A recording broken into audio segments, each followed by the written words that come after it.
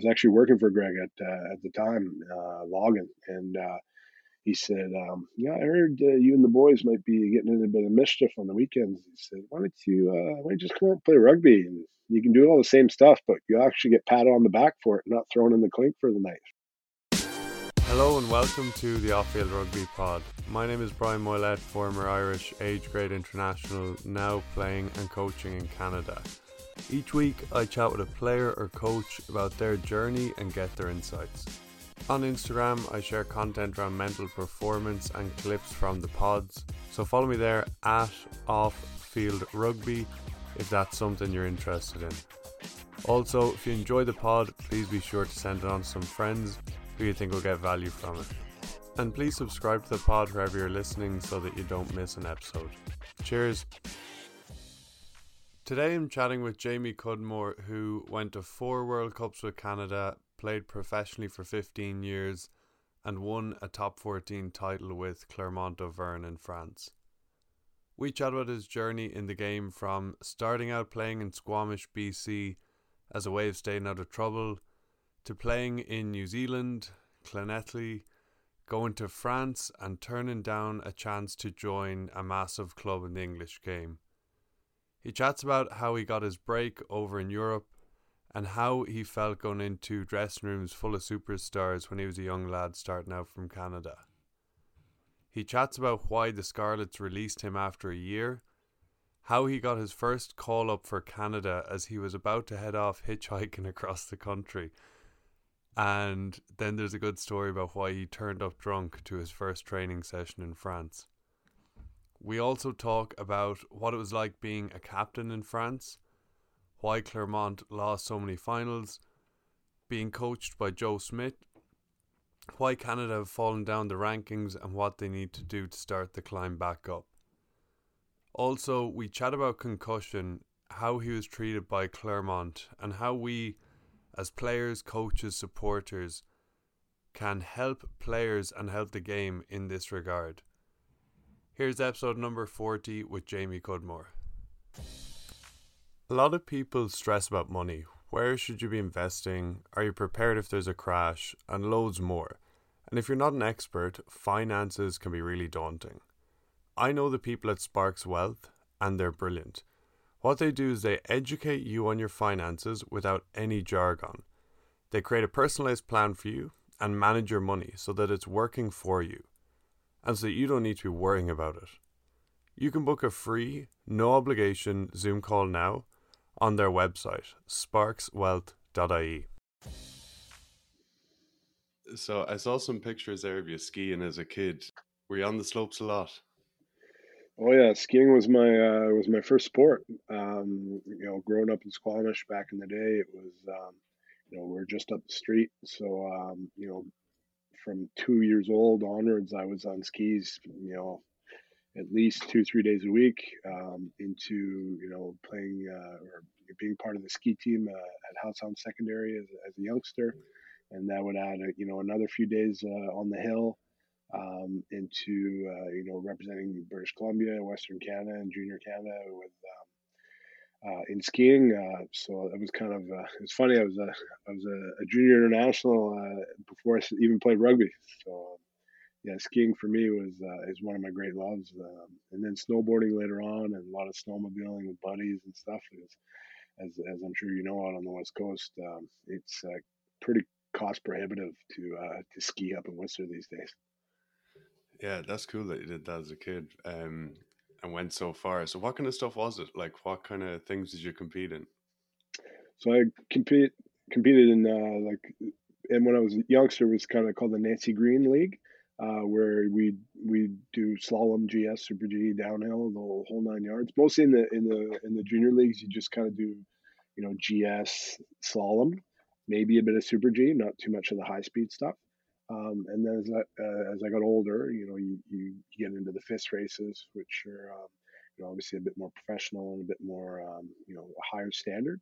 And then that's when you really start moving. And I was pretty good in kind of the combined, where you'd either do or not either you do the downhill and the slalom, and then you get your combined times from that. And I was really good at either going really, really fast or being technical, but I wasn't very good in between. Yeah, I just went skiing for the first time when I came here like 4 years ago, and I never realized how extreme the sport it is. Like, I started flying down it. Like, you play rugby, whatever, you play different sports, and I was like skiing. Like my aunties used to go skiing, and I thought it Yeah. was whatever, but man, you can pick up some speed. Oh yeah, definitely. Like I had a coach, an old Austrian coach back in the day. We were kind of what 12, 13 years old, and he used to teach us how to. You wouldn't turn, you just follow the mountain, and that was Yeah, his way of teaching us how to ski. And we just follow the mountain all the way down, whether there's bumps or whatever. Be just going so fast and just learning how to ski at speed and dealing with bumps and airing off berms and stuff, and just just having fun. yeah, nice one. And so then was it you were a teenager and you started playing up in Squamish, playing rugby? Yeah, yeah. In the summer months, I was doing a bit of logging, bit of gas work up and around Whistler, and my dad's an expat. My dad immigrated from England with my mom back in the late '70s or the mid '70s, and then we moved up to Squamish then. And from that, I always knew about rugby. My dad played rugby at a young age, and always wanted to get his boys into rugby, but there wasn't any, organized rugby definitely in Squamish in those days. And it was a bit down in Vancouver, but it was a bit far to go. But yeah, there's a local club, Squamish Axemen, which lately have had a good resurgence through a lot of good work from some dedicated folks up there.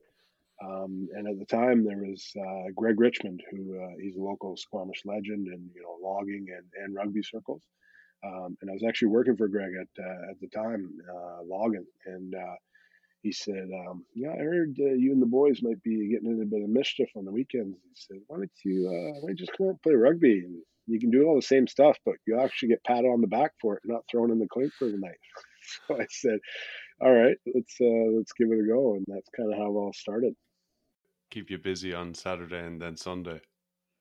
Well, and Sunday you'd be so beat up from playing rugby, you wouldn't be able to go off and getting into any type of trouble. So it was just good to find an outlet for young teenagers, kind of getting the negative energy out on the rugby field, and having a kind of a group of men at the time who kind of showed you the right way and kept you kind of on the straight and narrow if need be, and or kind of supported you along the way, or gave you a bit of wisdom if needed. And no, it was great because Dad said pretty soon I'd love for my boys to play rugby, and a few years later it actually came to fruition.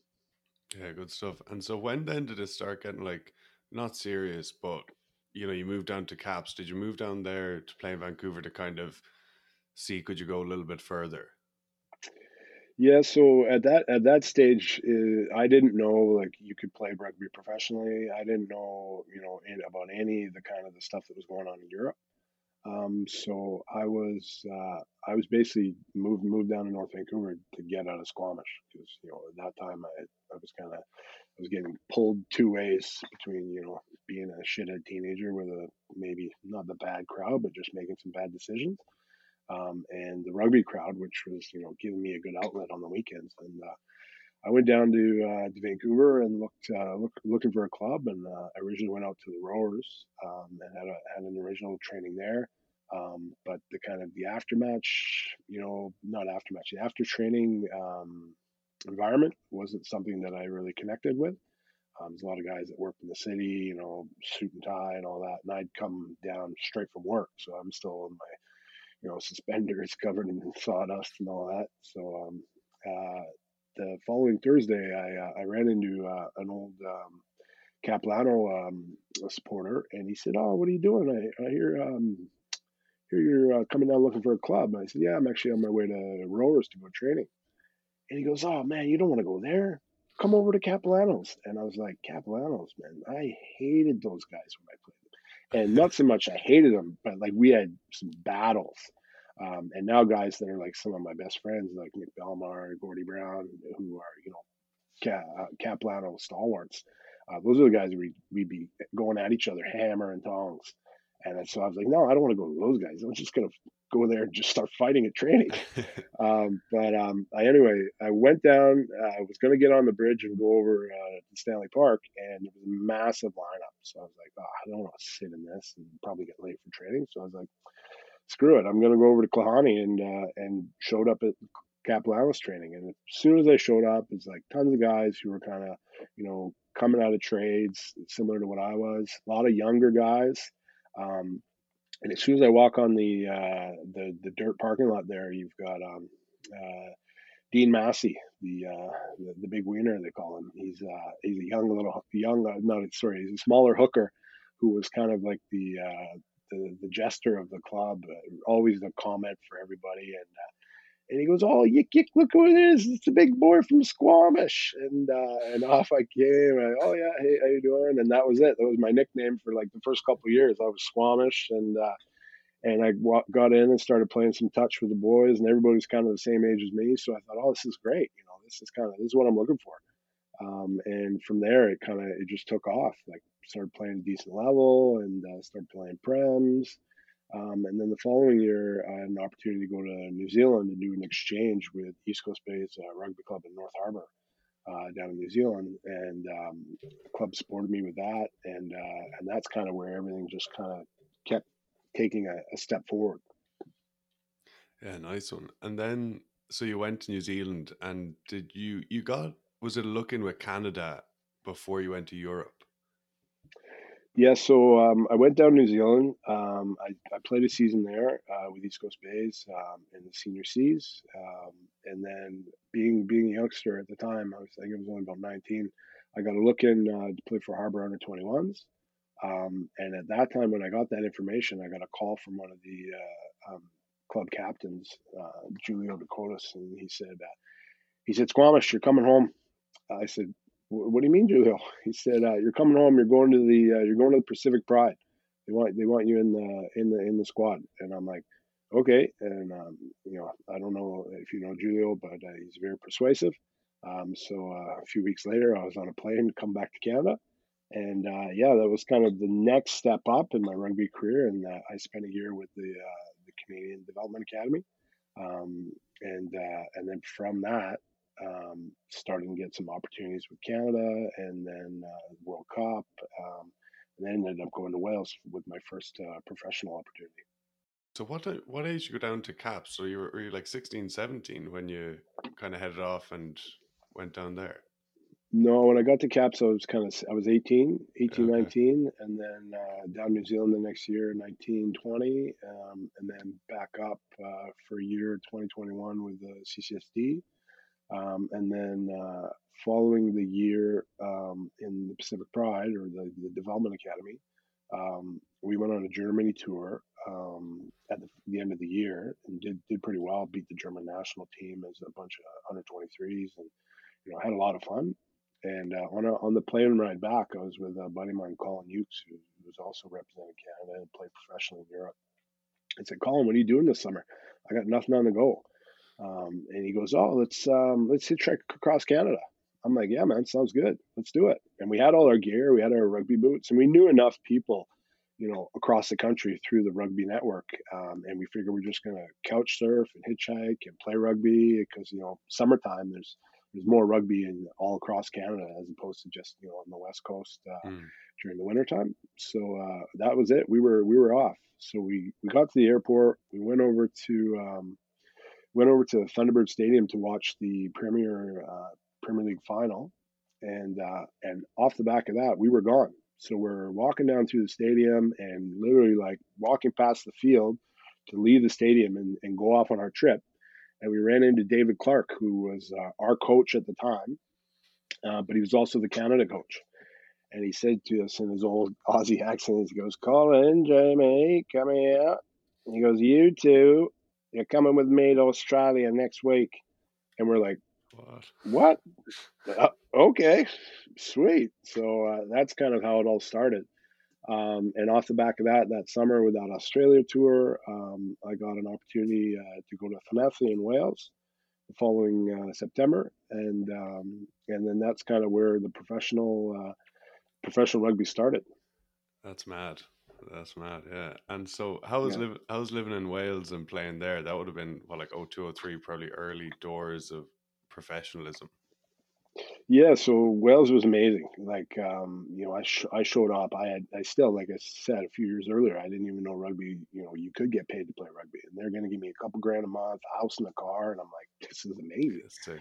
So I show up, and back then there wasn't the internet was a thing, but it wasn't like it is now. So you couldn't like just pull your phone out and figure out where you were going and all this. But you had magazines like Rugby World and stuff like that. So I looked through a few of those to kind of get a bit of information on Tenethy, and kind of knew where it was, knew a little bit about the history and kind of the legends that were there playing.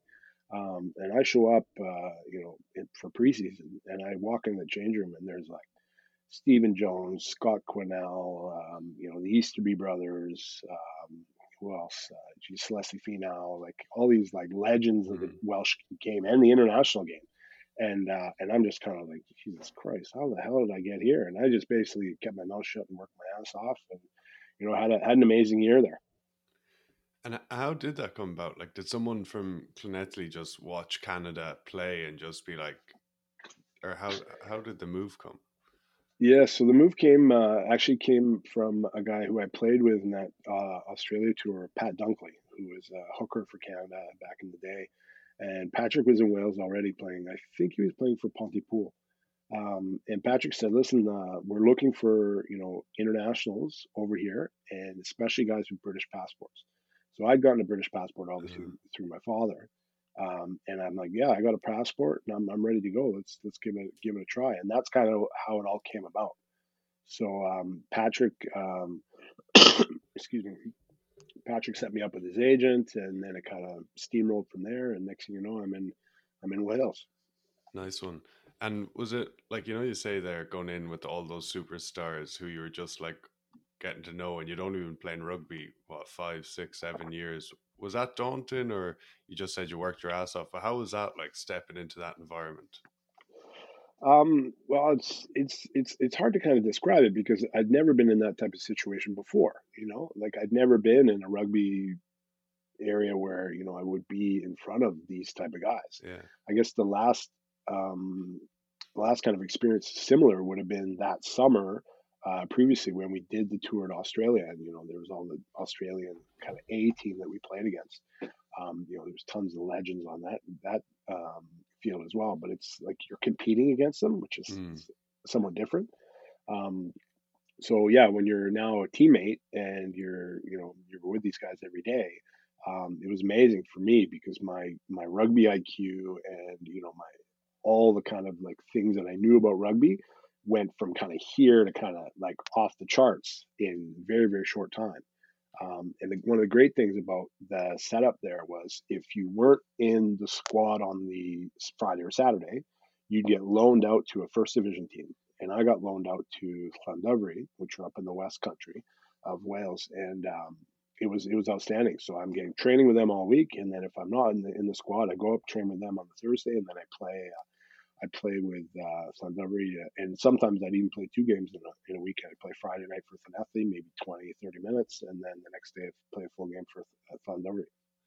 Yeah, and it's interesting that because I know nowadays young players in academies and different things sometimes don't play a lot of rugby. Like they're in the gym and they're training and then they're not playing. And I understand it's a bit of a different game. Like it is very physical these days, but like how important do you think playing at weekends is for people who are, 19, 20, 21, learning the game and developing? Oh yeah, it's critical. It's Yeah. critical. It's all fine and well to put guys in a professional environment, which is important. But if you don't have games every weekend, it's very difficult to replicate those what you're going to go through in a game environment. As you said, you can lift all the weights you want, you can do all the passing skills drills you want, but I mean, if you're not actually, tackling people, getting up, dealing with the adversity that you find in a game, I think it's very complicated for kids at that age, and that's why for me it was outstanding. Like I think I played probably 40, 50 games that year, I actually got sick because of it, which kind of blew me away. I didn't even, when you're that age, you're bulletproof, right? You don't even Yeah. think about stuff like that. But yeah, for me, it was critical that I was playing that many games to kind of get that experience with one, the training, and then two, the game time. So yeah, it's a big plus. Yeah, 100%. And even like playing in those like Div 1, like you've these old guys that are stronger and that are more experienced, and you learn a lot as well versus Oh once yeah. again being in the gym, you know? Totally, totally. You can't learn the dark arts in the No. gym or out there. You learn them either in the pub with the old fellas or down in the deep dark confines of a ruck or a scrum, right? And those are the pieces that you need, especially for like a young forward. You need those Mm, things to to be able to help your team progress and be successful. yeah, for sure. You can't learn a hitting bags, yeah, 100%. And then, so what season obviously went well and things happened and headed off to France. Yeah, so the following season, you had the World Cup in '03, and I was very fortunate to have been selected then. So that was my first World Cup in '03, and it was a little bit disappointing at the end of Finessi's season because I wasn't re-signed. I was on a 1 year contract, and I really wanted to stay. But that was the year that they changed to regions. So there was obviously not that much space for non-Welsh qualified players. And I understood that, the coach was really good. He took me aside and said, listen, we're not going to sign you because it's not fair to you because you're not going to get that game time if, there's a Welsh guy ahead of you. They're always going to pick the Welsh guy. I understood that. So, I started looking around. And that summer, I went back to Canada and got up with the Canadian team in preparations for the World Cup, and started talking with some of the guys who were also in Europe, but maybe outside of Wales. So there's a few guys in England, there's a few guys in France, and I started talking with Mike James, who was a guy that I looked up to at that time, and who's had a great career in France. And he kind of hooked me up with his agent and said, "Listen, this kid's looking," and I managed to play in all four games of that World Cup, so it was great. I was in the shop window, and some teams came knocking, and next thing you know, I'm off to France after the World Cup. Nice. And how was that? Did you have to learn French, I'm sure? Or did you speak it from over here? No. No, no, I didn't. I wasn't the best student in school. I was, especially with French. I'm like, I think it was went into grade six French, and I'm thinking, I'm never going to need to speak Yeah. French. This is ridiculous. And then 10 years later, I'm like, ah. Anyway, yeah, I showed up in Leon, and some taxi guy was there to pick me up, and he started firing away at me in rapid fire French, and I had no idea what he was saying. And then I get in the taxi cab, and geez, it's hour 15 down to Grenoble, and I just see the taxi rank keep getting higher and higher and higher, and I don't have any euros in my pocket. I'm like, Jesus, how am I going to pay for this? I don't know where I'm going. This is a nightmare. And then anyway, he drops me off at this apartment hotel well outside of town in like an industrial park, and there's like a little code you got to put in the door, and you go up to your room, and that's where I was for like the next couple months. It was just like a room with a kitchen, a little couch, and a bedroom, and that was it. So, and there was no like shopping centers anywhere. I didn't know how to phone home. Like these days you get on a WhatsApp or something, but Yeah. I was like, I didn't know there was country codes to call like back home. I didn't know any of this stuff. So I just kind of, the taxi come pick me up the next morning, and I go to training, and it just kind of just built from there. And it was good because there was a good group of expats there in that squad, and a lot of French guys who were really open to helping me learn French. And I did my best to sit with the French guys as much as I could because I know that's important, for integration. And yeah, things went from obviously difficult at the beginning, but it just every month things got better and better. So the way you learned it, did you learn it kind of through like just chatting to the lads, or were you going to classes as well, or? Yeah, at the beginning we did a few classes. We do 2 or 3 classes a week with some of the other English speaking guys, and then yeah, you get pick up the rugby stuff very quickly. which is kind of your bread and butter. But then it's a little more complicated when you're out, trying to order a baguette in the boulangerie, or ordering your beer at the bar, wherever it may be. But you pick that kind of rudimentary stuff up quite quickly, and then after that, it's just time. It's time and just speaking and making a fool of yourself. That's all you got to do. Yeah, because I did French for 6 years in school as well, and I'd say I have about 10 words, so it would take me a while as well.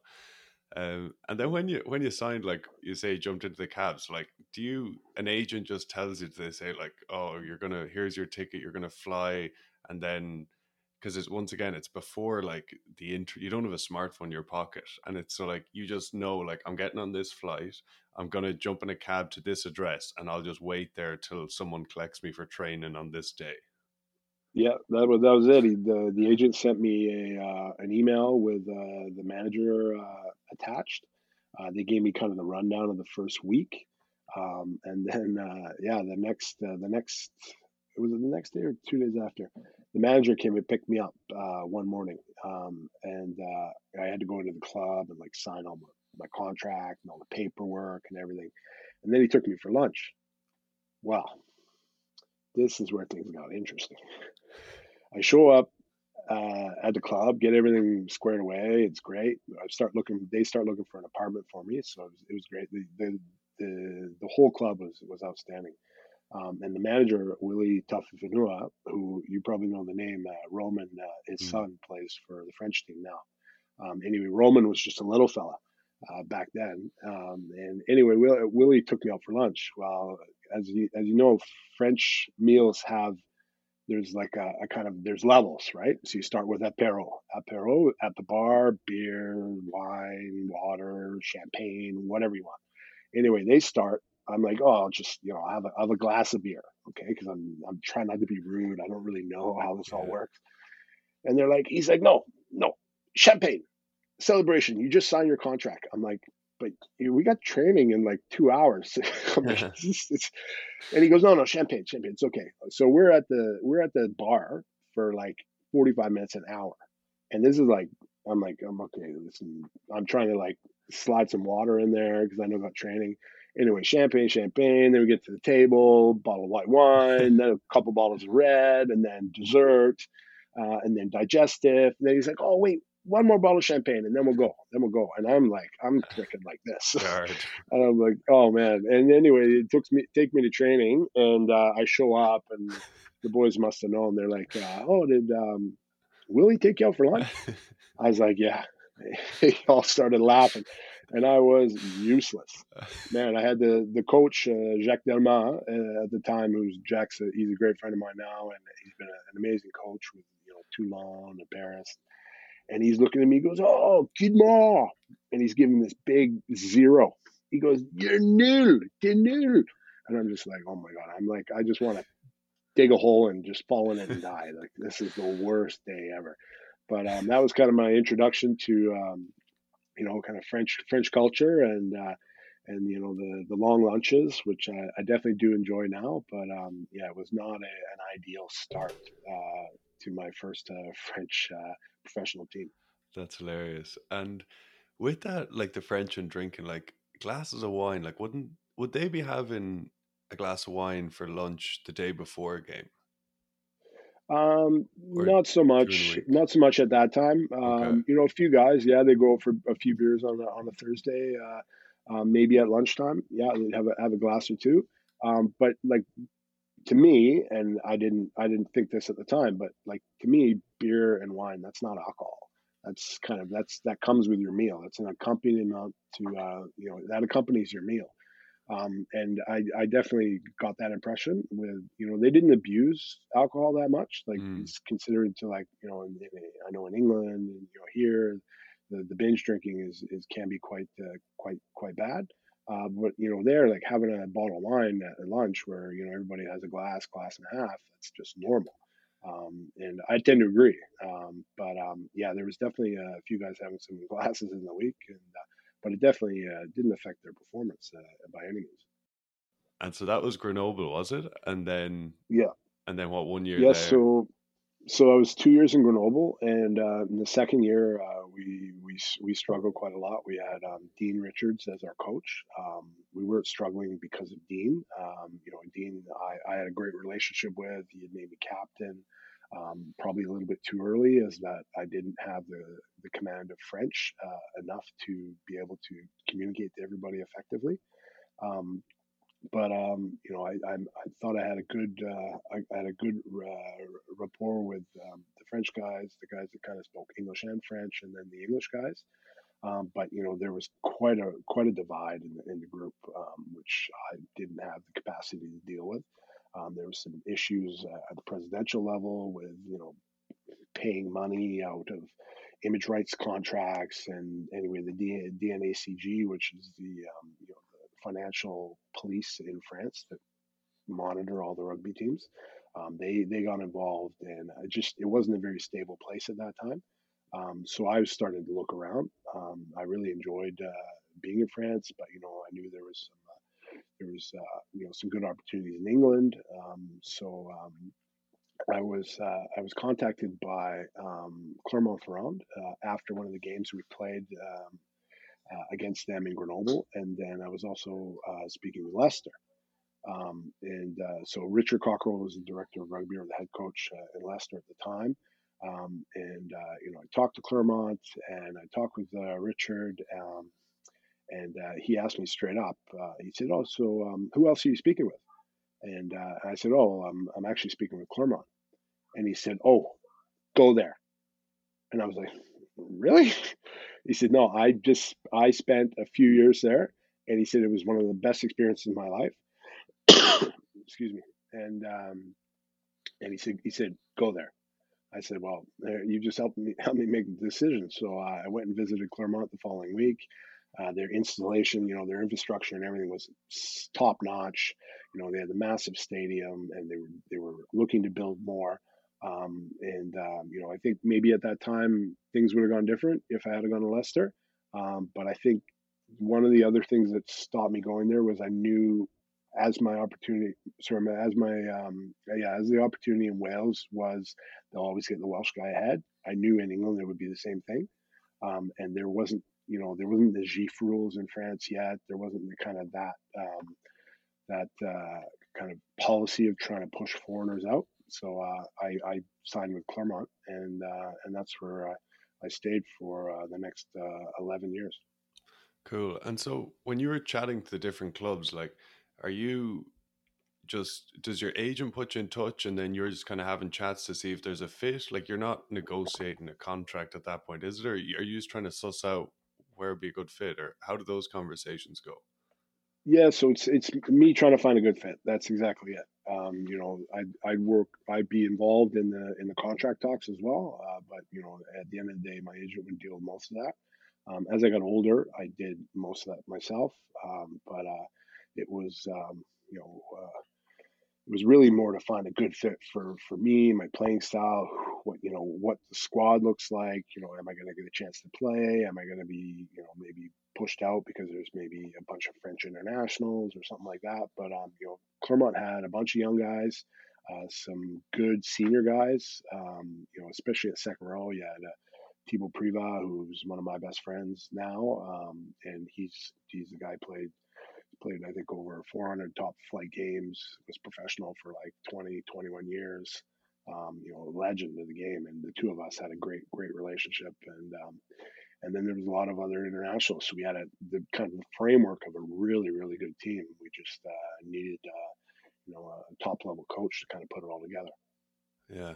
And when you're made captain there, like in Grenoble, you're still young, like relatively young. And once again, like like you're jumping up through levels really quick as well. Like playing with Caps, playing a bit with Canada, playing in Div One in Wales, and then straight over Yeah. to top 14. And like, how is it? Like, when did you feel that you're like, all right, I'm you're comfortable like playing and like at that level, or are you always just like, all right, I'll just do my best and just work as hard as I can? Or how do you get, like, it's just big jumps and then a big responsibility?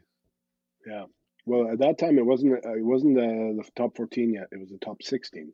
Okay. So with Grenoble, we had two pools of eight. When I went to Clermont, that's when the top 14 started.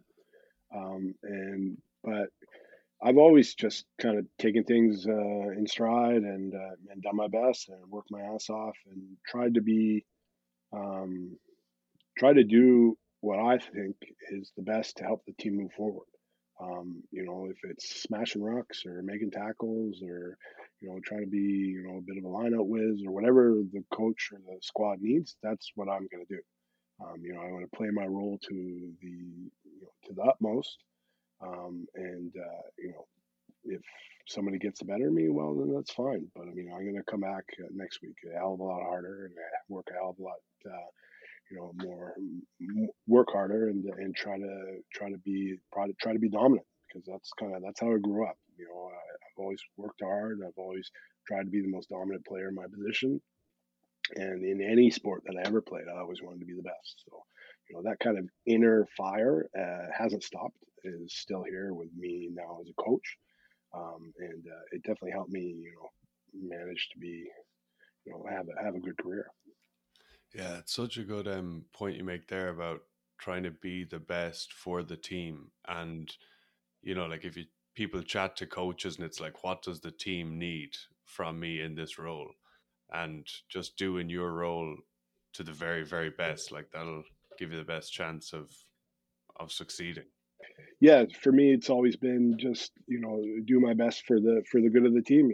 It's uh, I don't know if I was ever the best. I don't think I was, but I tried to be the best that I could be for the squad and keep pushing forward. And I think it worked. I spent 11 years at Claremont.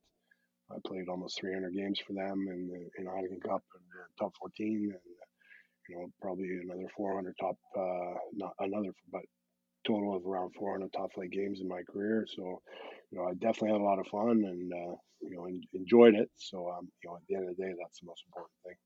Yeah. And you probably know as a coach now, there's nothing better when a player does say, like, what exactly do you need from me? What do you need me to do? And then you give them three or three or four things, and then they just do that to the best of their ability. You're like, yeah, I'm going to pick that person. Yeah, yeah, exactly. You just, you don't need to make it too complicated. Stick to your roles and, find guys that are willing to, be a part of that team structure, but also, do their best to try and help the team move forward. And at the end of the day, see what happens when the boys get out on the field. Yeah. And you won the top 14 in Claremont, but it was what, three, I think three finals that you lost leading up to that. What I've heard that I've read different things, but what do you think it was that first of all that you were losing and then what got you over the line? I think there's a collection of things. There's no one thing that why we didn't win. Like I think it's uh, almost if you look at when I got there in 2004, 2005, we had the makings of a great team. Yeah. We didn't have the coaching staff that was really pushing us to the standards needed to win week in, week out. We'd win we'd win a home game for by 40 points, and then next week we go away and we lose by 15. So it was really bizarre to me. Like I didn't understand this whole idea of not being 100% week in, week out. That's definitely gone away now, and as you see in the top 14, every weekend there's home and away victories. But you know, when I lost my train of thought. What were Vern we? Cotter was it, or Yes. the So winning so mentality? that's the finals, right? So Vern arrived in 0506. Sorry, in yeah 0506, and then the following year we won European Challenge Cup against Bath, and we were in the final a couple weeks later. We lost that one, unfortunately, to Stade Francais, which was like one of one that does kind of stick in my throat because I think we definitely deserved to win that game. We just made a mistake on the line at the end of the game. Anyway, but the following year, we lost against Toulouse, and they were clearly a better team. The following year after that, we lost against Perpignan, and we weren't aggressive enough in that game. And then the following year in 2010, we just we nailed we hit all the boxes, and we just nailed it. Had a great time, and man, when we did win that, it was the first time on the 100th year anniversary of the club. I think after 11 finals previously throughout the history of the club, we finally won it. And it was seriously like a volcano blowing up. You know, 'cause Big party. Clermont's a volcanic region, and it was crazy pandemonium. Yeah, nice one. And what was it like being coached by Joe Schmidt when he was there at Claremont? Joe's awesome. Joe's awesome. He's very very good. Obviously being a teacher, very good at explaining things in very simple, concise ways. But he's extremely precise. In everything that he does, there's a reason. And you get one, maybe two chances to get it right. And if you don't, well, he'll call you to task. And that's what you want when you're at that level. If you're a professional, you need to figure out things quickly. You need to find solutions on the field and at training. And he definitely pushed that. He definitely pushed that level of precision up for us that year. And with kind of it was like you got Vern, who's kind of the butcher, and then Joe, who's kind of the surgeon. So they were the perfect mesh of styles and of what they wanted their team to do and how they wanted them to play. So Joe, I have a great relationship with him, and he's was outstanding for us, and I think was a big part of us getting over the hump that year in 2010. Yeah, that's interesting. So like Vern was kind of the coach that got the boys together, got everyone like up and motivated, those kind of things. And then Joe kind of the more technical, like I know he attack coach back then? Yeah, so Joe, it was kind of like forwards and backs. So Vern did forwards Yeah. and Joe did the backs. And Vern with his style up front was very front on, finding space, under guys and through guys. And with that, with the precision that Joe brought to our back line and to our general attack play, I think it was, as I said, it was a perfect osmosis of two different coaching styles in the group. Yeah, that is the perfect combination because I think like rugby, you gotta play expansive rugby these days, and play good rugby, but you still need a strong set piece. You need a strong scrum, line out maul, dominant forwards. You can't have one without the other. You need the two. No, it's like they say in France, no scrum, no win, right? And you look at the French team now; they're one of the best in the world at the moment because they've got a huge forward pack that can move. And on top of that, they got a bench where you take a bunch of 120, 125 kilo guys off and you bring on a bunch of 125, 130 kilo guys on who can move. Um, it's I definitely agree that the game is more high speed and more expansive, and that's the way to, and that's how the game is going to continue to progress. But it doesn't change the fact that he needs some beef to get some go forward when things are tight. Yeah, 100%. I'd never heard of that no scrum, no win, but it's so Yeah. true. Yeah, Oh yeah. I was coached by Mike Ruddock, the old Welsh coach, and he like we spent like half hour, 40 minutes twice a week on our scrum, and we used to just destroy teams. And it's like he used to just Yeah. say to us, it's like it'll just get in their head. They knock it on, they know it's coming. We knock it on, they know it's coming. Oh yeah, and that's it. It's a big psychological edge. When you know that in certain instances you're going to get physically dominated, it's very very difficult to deal with that for a lot of teams. And if every time scrum time, the guys are going to roll over you and they're going to push you back, and if you fall on the ground, they're going to walk all over you. And we Yeah, did that plenty of times. yeah, Yeah, you can't ruck anymore, but you can walk over people when you blow them back in a scrum, and that is demoralizing. And that's in my opinion, like I love dominating people in the rugby field, and that's how you get wins. Oh, 100%. Yeah, that's how you do it legally. Like you say, you can't rook, but Yeah. yeah, for sure. And then talk to me about in recent years, you started a foundation to raise awareness for concussion at the grassroots level. Yeah, so with my major issue in 2015, 2016 in the semifinal and the final of the Heineken Cup, I had basically three major incidents in a 2 week period. And I was taken off the field for blood when I had a major head on head with Billy Vunipola coming into a ruck against Saracens in Saint Etienne. We basically it was just an accident of play where both guys arrived at ruck at the same time. It was like two Rams butting heads. So I was taken off for blood, and then I went to the HIA. They said I was no good, so they said go take your boots off and sat down. And then they come back in 5 minutes later, and they say, "Oh, Seb's no good. You got to come back out and get on. Can you play? Can you play?" And I'm like, "Oh, yeah, yeah, of course." Sorry. Anyway, I go on. I finish the game. Don't remember anything. I'm like my head's in cotton. I'm out in left field. I get back in the bus. We're driving home. Everybody's fired up. I try to have a beer. I don't want to drink a beer. I just want to go home and go to sleep. But I can't sleep because I got like bees in my head. Then I'm do the HIA2 the next day with the doctor. Go and see the HIA3 for the neurologist Monday, Tuesday, and I'm clearly concussed. I can't play in this coming weekend, which was the semifinal of top 14, or probably the final of the Heineken Cup the following week. So anyway, they give me a 10-day return to play, which is normally it's a 6-day return to play, which, as we all know, 6-day return to play, Saturday to Saturday, means that you can get back and play Friday night and then play Saturday, right? Which is it's not fit for Ridiculous. purpose. Yeah. Yeah, it's ridiculous. All the guys that have played rugby, we understand it. We understand that there's no way that No. boxers get KO'd, they're out for like 3-4 months. You know what I Yeah. mean?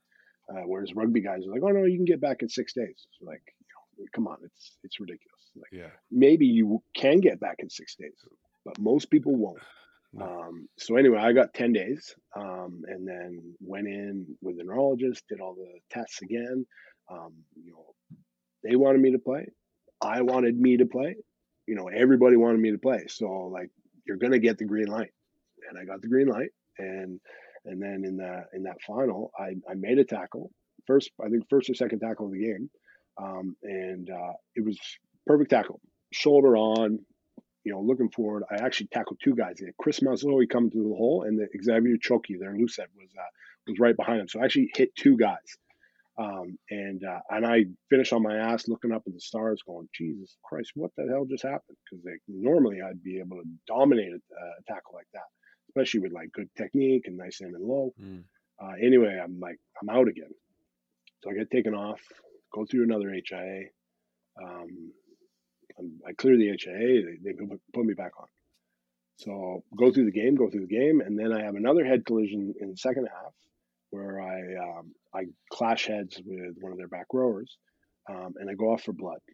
But like I'm not in good shape, and the doctors stitch me up in the change room, and I start puking into the garbage can because like I'm nauseous. I feel like my head spinning. I feel like everything's kind of the Mm. bees are back again, and I'm sitting there with the kit man, the doctor, and the 24th man, which was Benson Stanley, one of our centers. And even he said, he's like, hey, you can't put him back on. He's vomiting into the garbage can. And I'm like, I feel way better now because normally, after you vomit, you get that shot of adrenaline. So I'm like, Mm. yeah, yeah, sweet. No, I'm good. I'm good. I'm good. Let's go. Let's go. Let's go. So I go back out and I finish the game. And I'm like, I don't remember anything. And the worst part about it is when I got off the field, and unfortunately lost. I get back on the bus and I'm like upstairs. I see my family and my wife, and she's like beside herself. She's like, "How did they let you back on? This is ridiculous." My dad's there, and my dad's a physician up in Squamish, so he's like, "Let me have a look at you." He's like, "You don't look right." So anyway, I went back to Clermont on the plane that night, and I was like, I was I was a zombie. Mm. I couldn't sleep. I wanted to sleep, but I like had these bees in my head, and I don't even think I slept for about 8 or 9 days, 10 days or something. I was a monster at the house. Kids couldn't come in the room. No light, no sound, and I was bad. And my wife's like calling the club saying you got to send a doctor out, and I was in a bad way. So it was from that and seeing how I was dealt with by the club, basically just kind of, shoot away. Um, we said, listen, we need to be proactive around this. And we decided to create a concussion education foundation, which is called Rugby Safety Network, which we've actually just rebranded to Rugby Support Network, to help people with more mental health issues and after career stuff. But at the time, it was something that we wanted to do at the grassroots level, and kids playing rugby, because they see us play every weekend, and they see guys, like myself, go off for an HIA and come back 10 minutes, 15 minutes later. Yeah. And that can't happen because, one, first of all, they're kids, and two, there's no HIA in age grade rugby or even in like juniors rugby. So, but they were still thinking it. I know I've seen stories in Ireland and England where like so and so comes out, he's like, oh, it's okay, I'm a doctor, yeah, he's fine, you can keep playing. Like, no, no, Yeah. these age grade rugby, these are kids. So, and on top of that, at that time, there was 4 or 5 kids who had passed away due to impacts in rugby in France alone. So there was kids that had died through spinal, severing their spinal cord, thoracic shock on big shots to their chest, and then a kid in Brioude, which is just next to Clermont, who had died from second impact syndrome after playing, getting taken off the field, not feeling very well, vomiting in the change room afterwards, and nobody had the thought to take him to the hospital, and he died that night in his sleep. So, these continuous things that were coming up and nobody was really talking about them. I thought, we need to be proactive around this, and we need to get out there and, and talk about the different parameters around, when you get a concussion, how to deal with it. Make sure you go see your physician. Don't try to just tough it out because it's a major injury. And as we know, you can't play when you're injured. You can play where you're hurt. Every rugby player plays when they're hurt. There's always a shoulder or a dead leg or whatever it may be. But when you're injured, you can't play. And a head injury is one of the most important, if not the most important. So, with RSN, I was going around France, talking in rugby schools. We did a bunch of tournaments down in the south of France. We were invited to Monaco to do a big concussion seminar before their under 12s and under 14s tournament. And along my career as a player and then as a coach, just trying to educate young kids around the whole problem throughout France and across the world. Yeah, it's brilliant. Fair play. I Yeah, I think the HIAs are bad, and like I'm not sure have we fully understood it yet. Like I just personally was playing 2 weeks ago for the Ravens, got knocked out, like a high shot, shoulder to the head. Referee puts her arm out. The teammates I can see going like this, and then physio comes on, does something with my eyes, and then I'm like, I'm good, I'm good, I'm good, I'm fine. Like he's like, what's the score? And I'm like, oh, I piece it together, and then I play on, and like symptoms of concussion are like anger, emotional. And like I was just upset, angry for the few days out. I was in the horrors, but then the next week I see another guy knocked out, physio go on. I'm not playing, like I'm recovering, but knocked out, lying down, physios go on. He gets up, he talking, play on. And it's like I then stopped. I was like, get him off the field. Like isn't that it? Like, any sort of knock to the head, it's just get them off you just sit out the game. Yeah, exactly. It's your life ain't worth a game of rugby. You know what I mean? No. And so, from that, it's simple. For me, it's a simple piece of education. So that's why kids at a young age need to learn that you get a head knock, you're injured, you go off the field. You don't come back until you are not injured. It's like I always likened it in France to drinking and driving. Drinking and Mm, driving in North America was always like, you don't do it. You get a designated driver. Whereas in France, they're just trying not to drive. They're trying to drive and not lose their license. Where mm, I'm like, no, you don't get it. You can kill somebody. mm. Whereas in the concussion stuff, it's the same. Don't try to get through to play the game because with a head injury, you can kill somebody. Yeah. So that's it's not worth it. Like I said, it's not a game of rugby ain't worth your life. So and it's sad that that you say that's still happening in BC because I've always had the impression, or definitely it's been my experience, that the physios in BC, and definitely when I came back with Rugby Canada, were always very, very stringent on any type of head injury issues, and would always err on the side of caution. And I think that's what needs to happen. Yeah, and look, it could be they didn't know or whatever, they didn't see the hit, or but I think as well it has to be referees, teammates. Like once again, like my I saw it looking back in the video, like the teammates, like they throw their hands up or whatever. But it's no one's fault, I don't think. But I think everyone can be aware. Like if you're coaching, refereeing, playing, and if you see someone get a bang in their head, just like that person goes off. Oh, totally, totally. Like I've seen it numerous times in when I'm coaching. Whether it was with the development academy or whether it was with Canada or with my professional teams over in Europe. Like I don't even ask the question. You can see it on Yeah, the video or you can see it on the field. You're like, oh yeah, call down the physio or the the S&C coach. Say, I'll warm up so and so because I just saw so and so just got cracked one in the head. yeah, He's out. Like you don't even ask the question, but it's like I said, it comes down to education. People need to understand the risks, need to understand how to spot it, and at the end of the day, if you pull a guy out and he misses 50 minutes of rugby or 20 minutes of rugby, like who cares? who Who cares? Yeah. cares? Like sure the player may be pissed off for a couple hours or a day or two, like, but really like they're erring on the side of your safety in terms of caution. So I don't see the issue. Yeah, 100%. And how are you now with like symptoms, or do you have any? It's hard to say, Yeah. because like you get headaches and I lose my train of thought.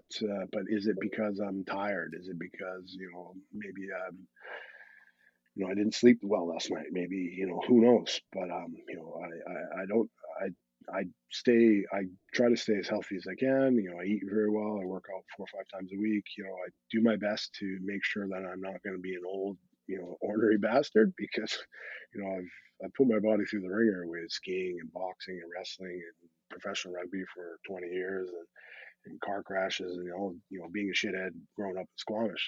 But I think the more I can stay ahead of it in terms of like eating well and just trying to be as proactive as possible. Hopefully, I won't have any kind of early onset dementia or anything, which like some of my ex teammates and colleagues are now having. So fingers crossed that I don't get any of that.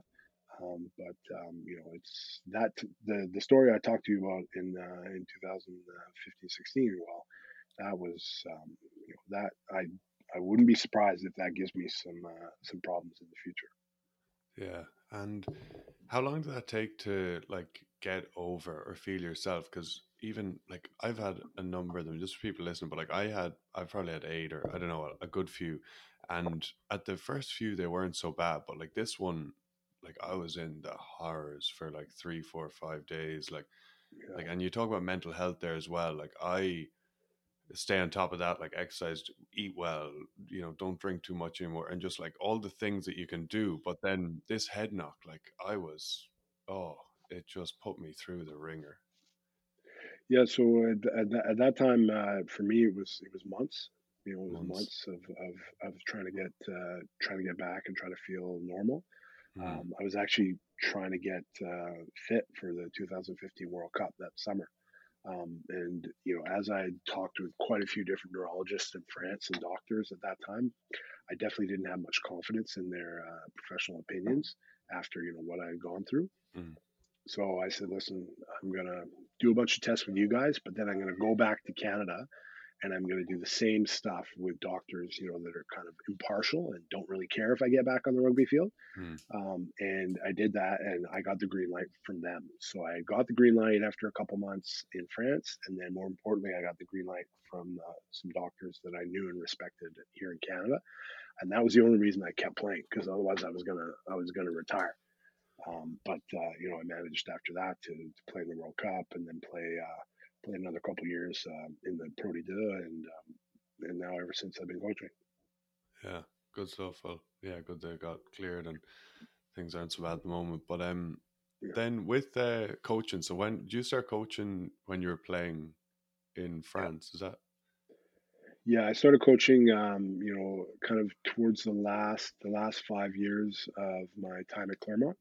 I was working with the cadets, which are like the under 16s, and then the Espoirs in behind that with the Espoir team is kind of like the academy team. yeah, Those are the guys that get drawn up into the professional squad, so kind of under 23s. And we did very well. We won three French championships with working with that team, and then I started going through my coaching levels, and then you know when I left Clermont, went to Oyonnax. I played a year there, and it was my body was finished. I was 38 years old. I was to be able to play rugby to that age to me was I was yeah, extremely lucky. And I said my body just can't recover fast enough. So I said, I gotta go full time coaching. I talked with the club and they were great. They said, I was on a 4 year contract, 2 years playing, 2 years coaching. They're like, listen, if you want to modify your contract and we go into coaching right away, like we can do that. They were moving some guys around anyway. And that's when I started full time coaching. So I've been a professional coach ever since then. nice. And you're out in Newfoundland now with the provincial team there. Yeah, so after Oyonnax, there was a couple years there, and then I was in Provence as general manager. And when I had the opportunity to restart the Canadian Development Academy in Victoria, and then also coach with the forwards of the national team, it was a huge opportunity for me to one re like kind of rebuild the development academy, which to my opinion never should have been um, you know gotten rid of. I think Canada's world rankings is a direct correlation to that, in that we haven't enough players coming through a professional environment to compete at the international stage. I think now we're starting to get back to a level where we've got guys that are playing in good university clubs, decent clubs, like rugby clubs, like kind of domestic clubs, and then more importantly into MLR and even some of the boys over in Europe who are playing either academy teams or even top 14 as a few of the guys are. So there's definitely better pathways in North America for guys playing rugby, and the the Pacific Pride, as it was known in the past, is definitely one integral piece for that. I don't know if you guys have read the High Performance Review. It's a pretty damning report of Rugby Canada, and I put my hand up in 2019 when I arrived. When I was in my office, and there was nobody there. I'm like, where's everybody? Like, I'm used to having like I was in it was in Provence, and I had an €8 million budget. And I got back to Rugby Canada, and I had the development academy where we had $232,000. And I'm like, okay, we're gonna have to cut some corners here. And anyway, we managed to get it going, and we had a great year. And we got a lot of guys off in the 2 years I was with the academy. We got 36, 37 guys into professional contracts or into academies over in Europe. And and then the following summer, last summer, we had 11 guys in that England tour. England Wales tour that came through the academy. So there's definitely the players are there. You play with the Ravens. You guys are one of the top teams, club teams in the BCRU, and there's the talent's there, but this young talent just needs, as you said, to play regular games and to get regular high level competition, so that we can push on, and hopefully once they figure out this high performance review, they can hopefully start pushing on to winning more games, and maybe get a bit more Canadiana into the coaching roles. Yeah, I saw some of the report, and yeah, I think it could be like the not making the World Cup could be a blessing in disguise and restart. And I do think the pride, like the amount of players, like you say, you name what 30 odd gone through, and even now that's the game I missed. But the Ravens played against the Pride, and I think won by a score. But like they're still so competitive, and they're just constantly losing players, losing like good. You want Yeah, to promoting. constantly They're lose going on. players, promoting, yeah. But Yeah, no, like you say, the talent is there. Like these 19, 20, 21 year olds are coming in putting a team together and are very competitive against the other top teams. Yeah, totally. Like I said, like when I go back in 2019, yeah, there was no plan, but there's people in the building that understand what needs to be done. Like Yeah. Kingsley, Henry, and myself, we said, listen, clearly sevens is a development tool. Let's start aligning things so that we get these guys out after the Olympics. They're obviously half the team was going to retire anyway. Get the young guys in, they start getting a taste of international rugby, and then we push them on into the 15s if that's what we need, and then we can really start looking at winning some games because we've got guys that are getting that international experience, they're playing at a high level, they're fit, and then when we can get into the 15s, when we can really start trying to win some games because it's a development tool at the end of the day. So we had a high performance plan. Rugby Canada didn't, but the coaches inside the entity did, and I know that the coaches there, Phil Mack, who's leading the Pride, has a coherent plan, and he's pushing that forward, and that's great because he's a young coach and he's doing a great job. Yeah, for sure. Thanks, Will, for your time. Really appreciate it. Couple more questions. But what was the Yep. best day in your career? Like, if you could relive one day, what would it be? Well, definitely the first time I played for Canada back in 2002 in Chicago. I went on for Al Sharon. So I'm by no means a legend, but I went on for a legend, Canadian rugby legend, and that was definitely humbling and a huge honor for me to pull on the Canadian jersey and be on the field for the first time. Yeah, so that day back in 2002, we won the game as well. So that was a huge honor. And then close second is obviously winning the Bouclier Brennus in 2010 with Clermont, where that was pretty special. Pretty special. Yeah, no, that's cool. I'm sure a lot of Canadians will be happy to hear that patriotism. Yeah. Any regrets during your career? No, I'm actually quite happy that I don't have any regrets from my career. As I said, when I played, I always played as best I could. I worked my ass off to make sure I was dominant in my role. You kind of mentioned this before, but what advice would you give young players today? Um, that's a tough one because it depends on where they want to go. But for me, like say it's a youngster here in Canada. Well, just get out and enjoy yourself. Get involved with either a high school team or more importantly a club, and be a good club member and do your best for the team that you're playing with. And if you want to get to maybe a higher level, well, you just got to keep working hard and looking for opportunities. And ask questions, and be a pain in the ass with your coach saying you want to play every weekend, and just put yourself out there. Don't be shy, and do your best to to be promote yourself. Good stuff. But Jamie, cheers. Thank you so much for your time. Greatly appreciate it. Been unreal chatting. No problem, Brian. Anytime. Hope you enjoyed the chat. Please send on some friends now. And also, would you be a legend and leave a rating and a review on Apple Podcasts? Just let me know what you enjoy about the pod. I really appreciate and enjoy hearing your feedback. It really helps. On the topic of concussion, firstly, I just want to commend Jamie for wanting to help young rugby players and rugby players in general by spreading awareness. Awareness of the seriousness of concussion, which is also known as traumatic brain injury.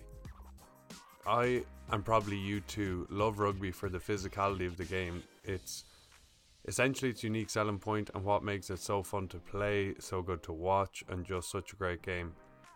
I played lots of other sports growing up: basketball, Gaelic football, soccer, hurling, boxed for a bit, played golf, tennis, swam, whatever I could.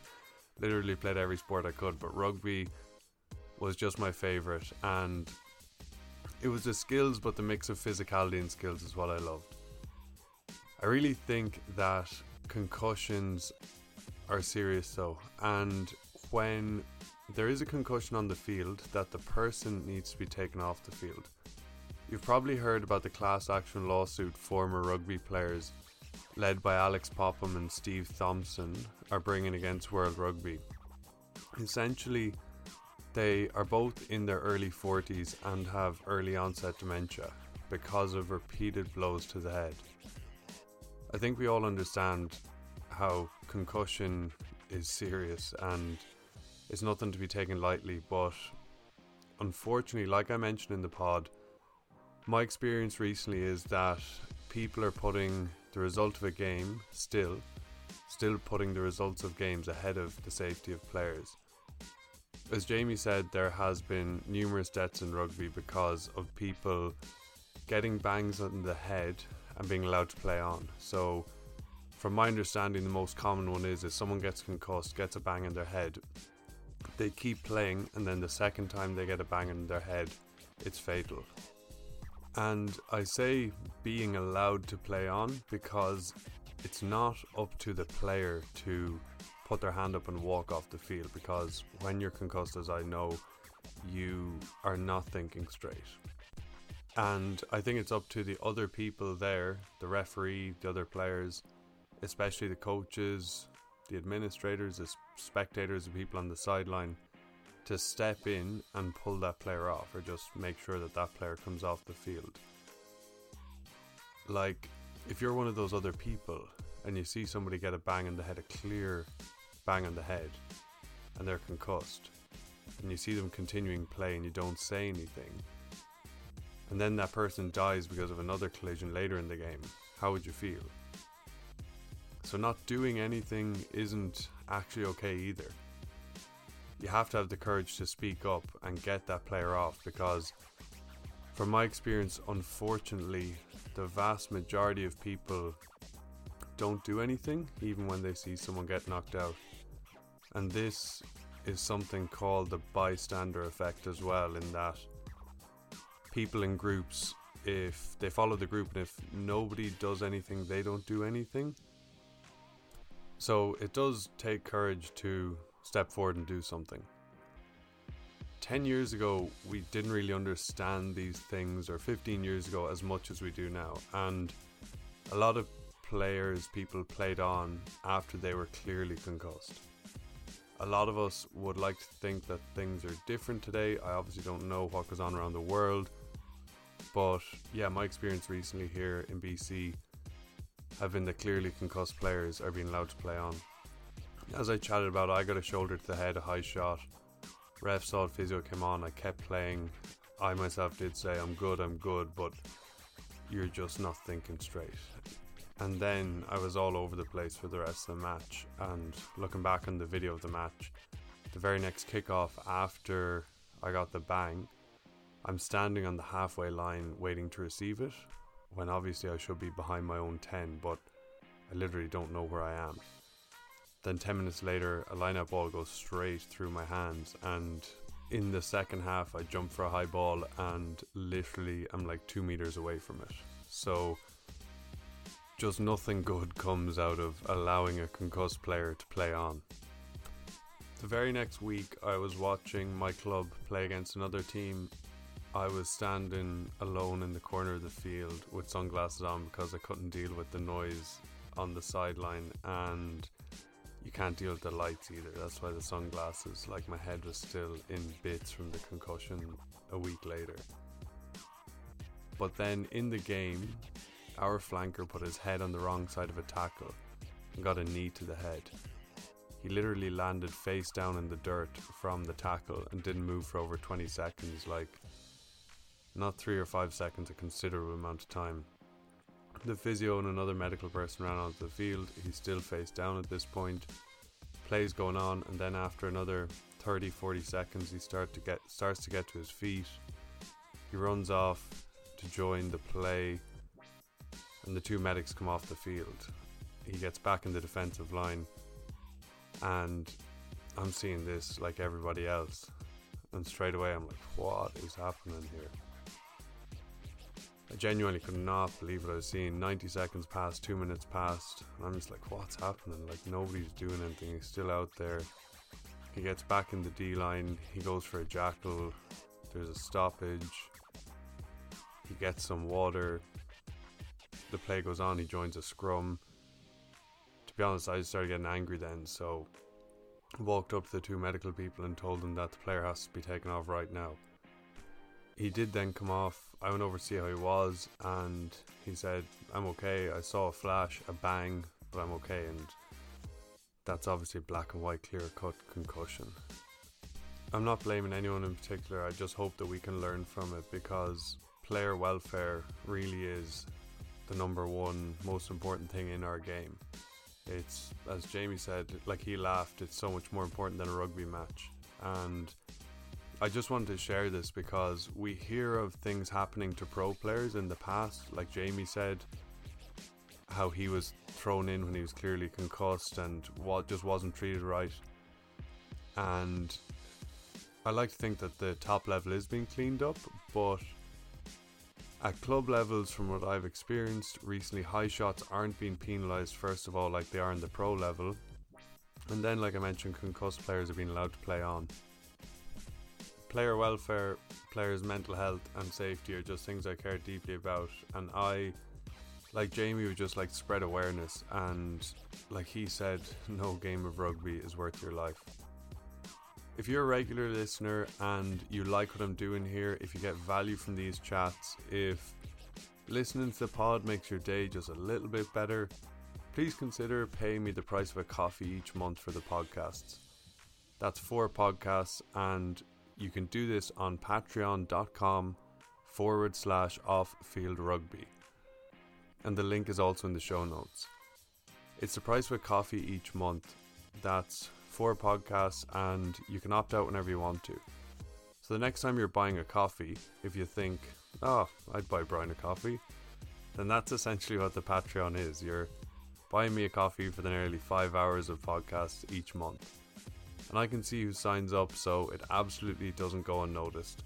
Thank you so much to those that have already signed up on patreon.com/offfieldragby. I really, really appreciate it.